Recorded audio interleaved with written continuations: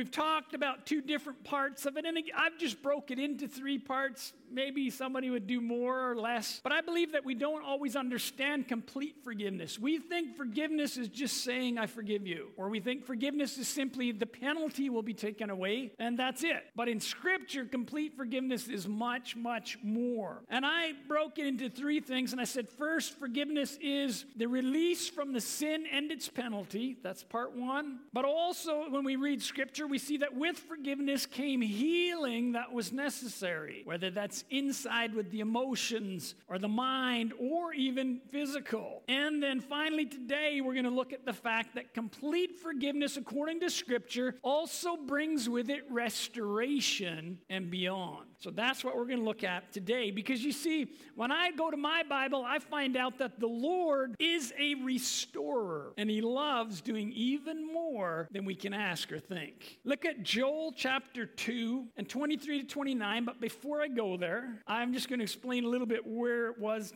to the verse I'm going to start, because I didn't want to read the whole chapter. But you can read the whole chapter on your own of Joel chapter 2. But in this chapter, God is calling His people to fast and repent. And He actually tells the priests to weep between the outer porch and the altar. And He said to take words in prayer and say, spare your people. Don't let the heathen mock them or rule over them, saying, where is their God? Then God will answer. So the reason I need you to understand that, because God called them to repent. And always before forgiveness, there needs to be an honest, will you forgive me? A repentance, a turning. And so God is telling His people, can you do this? Now, interesting, isn't it, that prayer is the first thing. Prayer is the beginning of repentance. Prayer is the beginning of forgiveness. Prayer is still important. Somebody can say amen to that. Prayer is still important. It really is. Sometimes when trouble is brewing, or there's been a year like this past year and you feel like you're running to make things work, prayer can get left a little bit to the side, can't it? Suddenly prayer's not the first thing anymore. It's the last thing if you're not too tired. But God wants us to make prayer the first thing. I've found out over the years,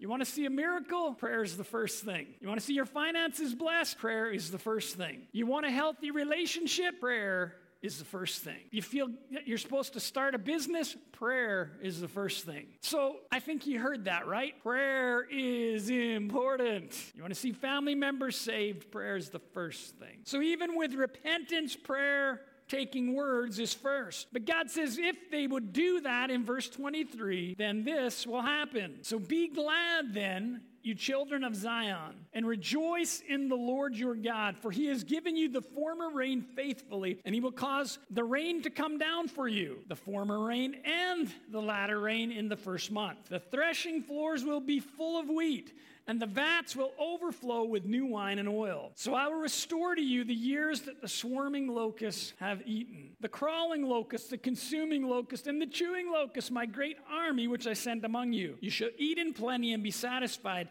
and praise the name of the Lord your God, who has dealt wondrously with you, and my people shall never be put to shame. There's a good verse right there. God doesn't put His people to shame. He says, call on me. I'm not going to let you be ashamed. You won't be put to shame. Then, verse 27, you shall know that I'm in the middle of Israel. I am the Lord your God, and there's no other. My people shall never be put to shame. And 28, it will come to pass afterward that I will pour out my Spirit on all flesh. Your sons, your daughters shall prophesy.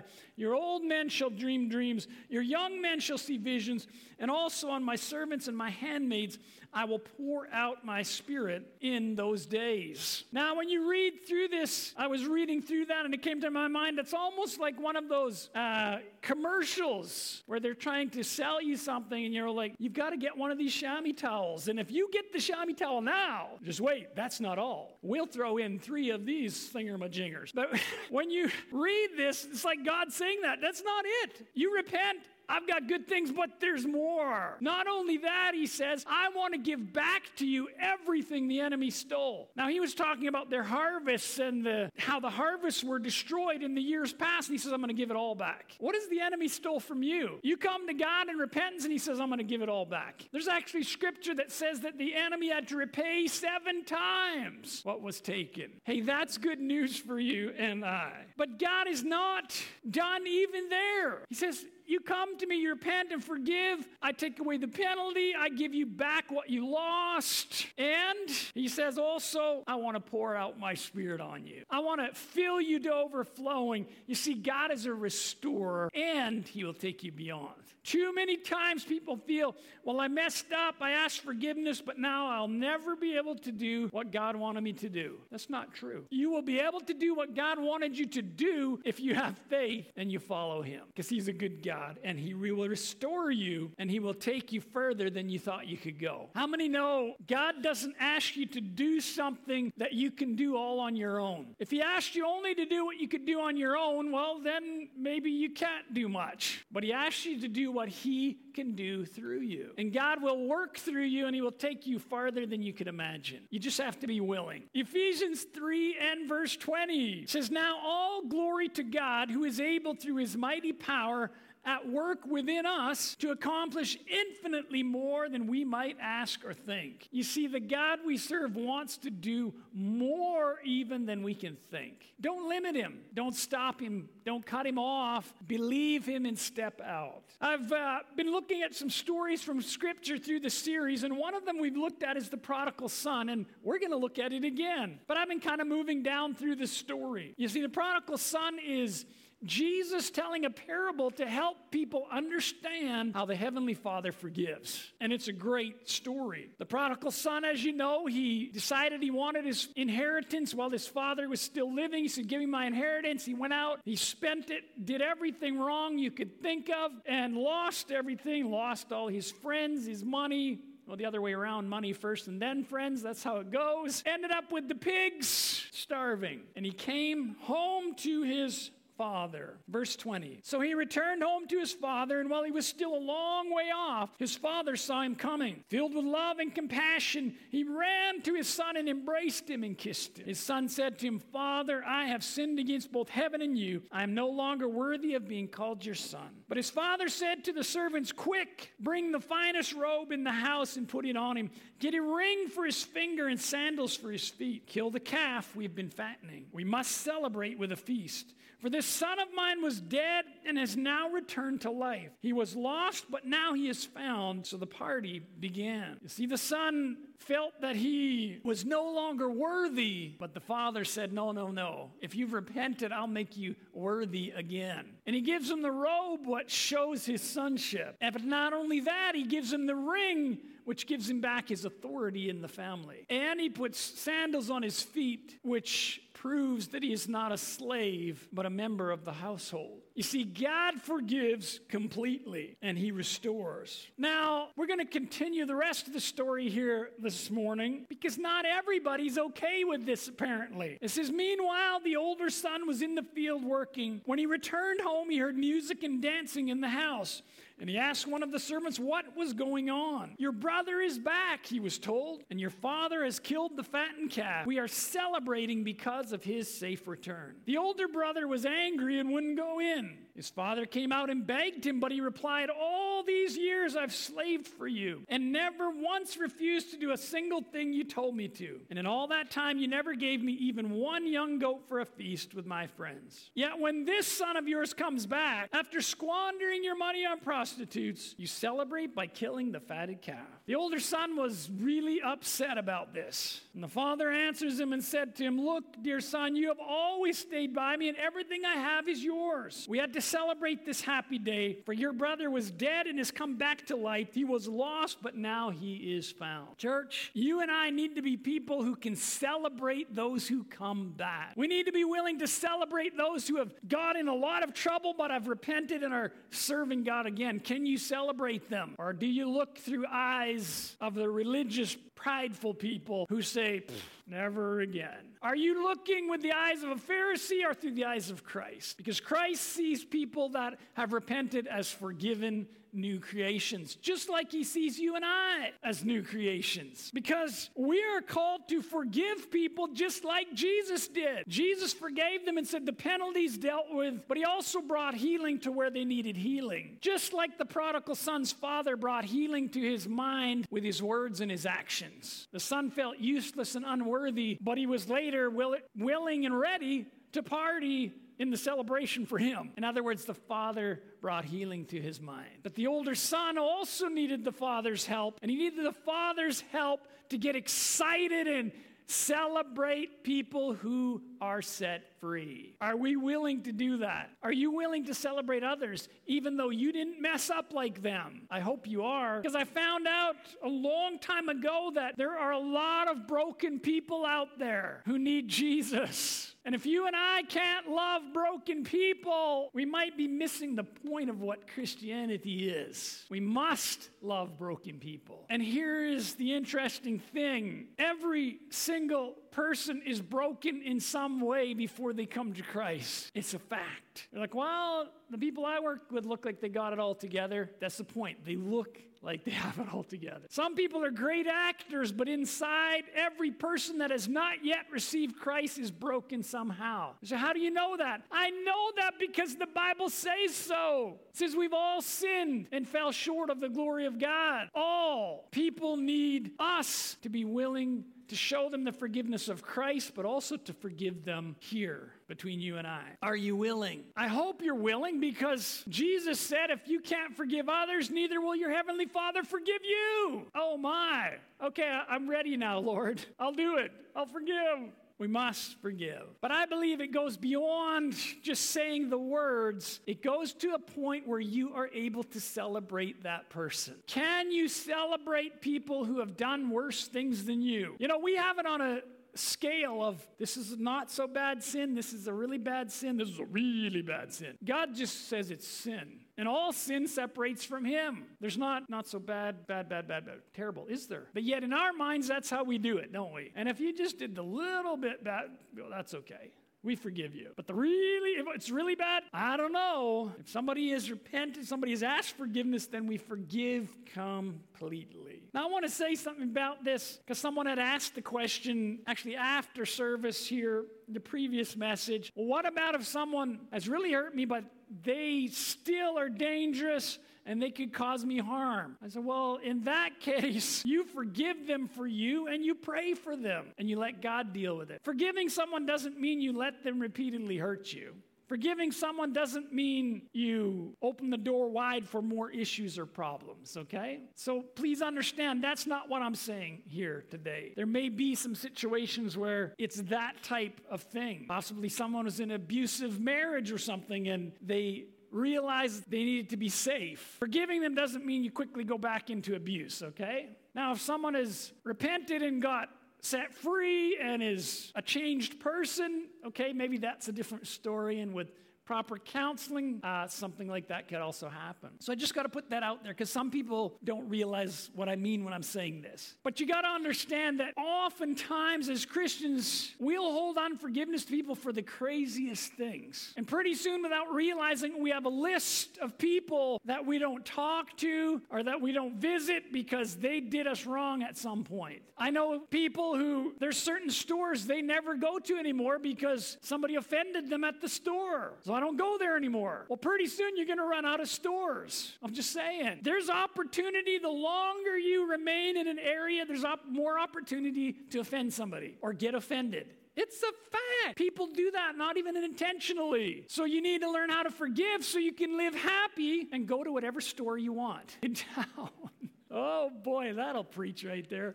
We can be petty and crazy. Let's not do that. Let's just forgive quickly and enjoy this life that God has given us. Because being a forgiving person is way more enjoyable. And life is worth enjoying. He put us here to enjoy it. Christians, don't keep a list, okay? I know nobody has an actual list. I hope you don't. But don't keep a list in your head of, they wronged me.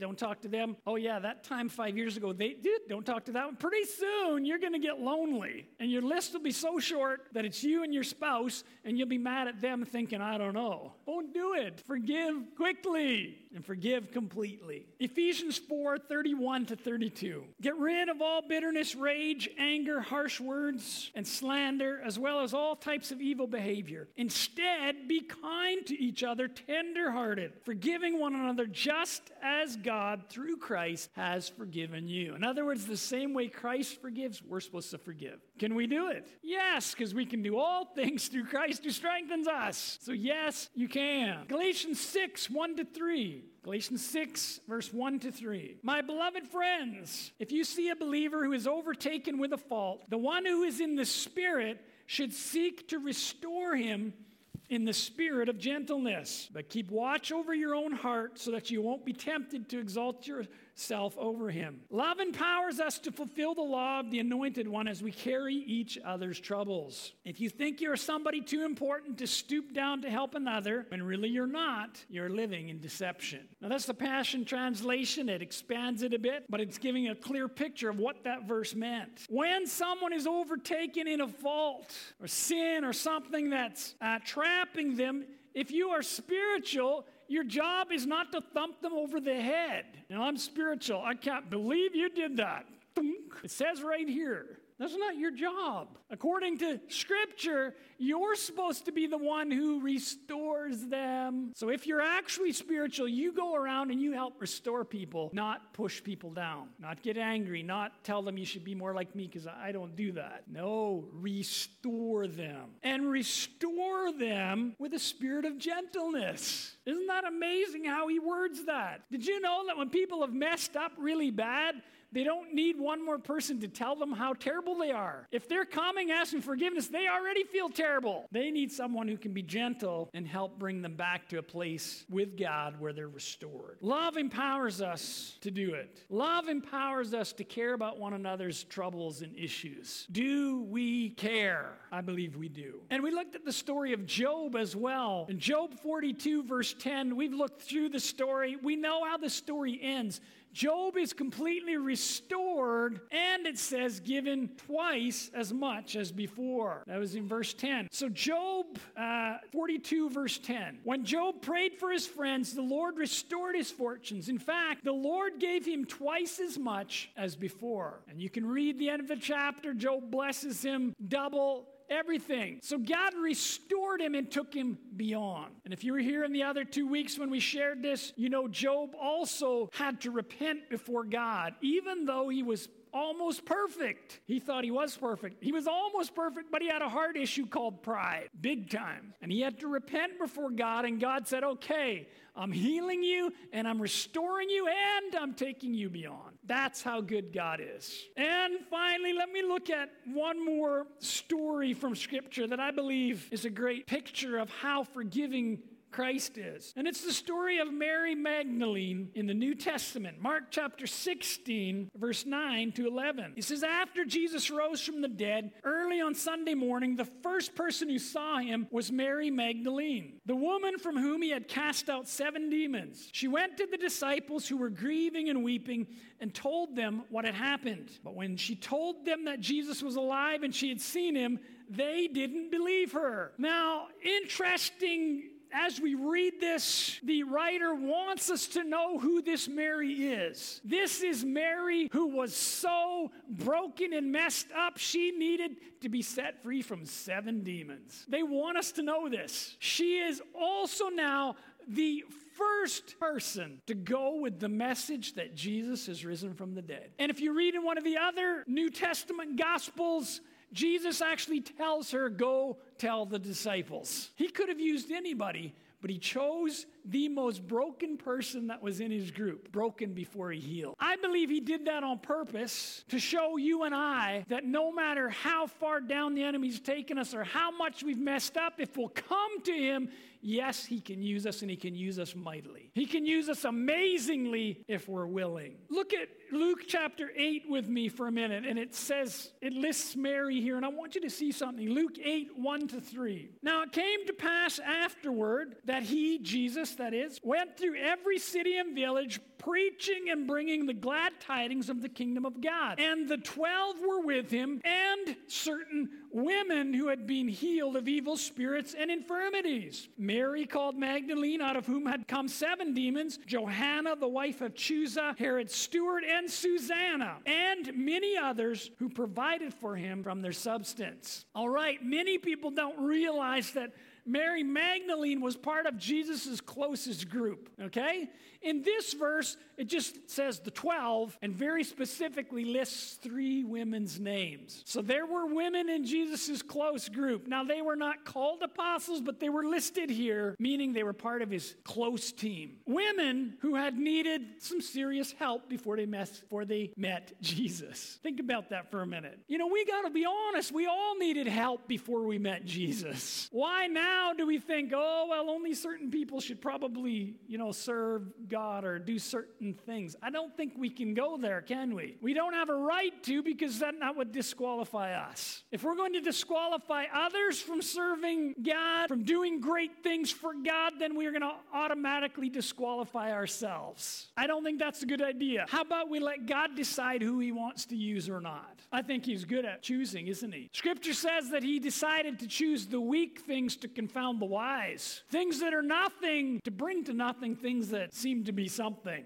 God chooses who he wants. And friends, he chooses people who needed help. Mary Magdalene was not just forgiven and healed. She was also given a position among Jesus' closest few. You see, God restores and takes you beyond. I don't know what you believe God can do with you. All I can tell you this is he can do way more than you believe right now. And if you can grasp that, you'll begin to do more than you're doing now. He can use you. Turn to somebody and say, he can use you. He can use you. Jesus is in the business of forgiving, healing, and restoring broken people. Look at Luke chapter 4, verse 18. Luke 4, 18 to 19. It says, the Spirit of the Lord is upon me. This is Jesus talking. Because he has anointed me to proclaim good news to the poor. He has sent me to proclaim liberty to the captives, recovering of sight to the blind, and to set at liberty those who are oppressed, to proclaim the year of the Lord's favor. Jesus was anointed to bring healing, victory, freedom to people who were messed up. He said it himself, I'm like a doctor, and sick people need a doctor. Jesus came to help people. You and I are no different, and if we're truly going to help people, we must know how to forgive, and we must know how to forgive completely. Forgiving only with words will still cause you to walk around with bitterness and anger. Forgive completely from your heart. Be willing to bring healing with your words and actions, and be willing to gently restore people. And restoring people can take work and time, but be willing to do it. Okay? Be willing. You see, Jesus is here with us right now. Jesus is willing and ready to heal people, to forgive people, to restore people. If you need forgiveness, if you need healing, if you need restoration, Jesus is here to do it. He loves you more than you can even imagine.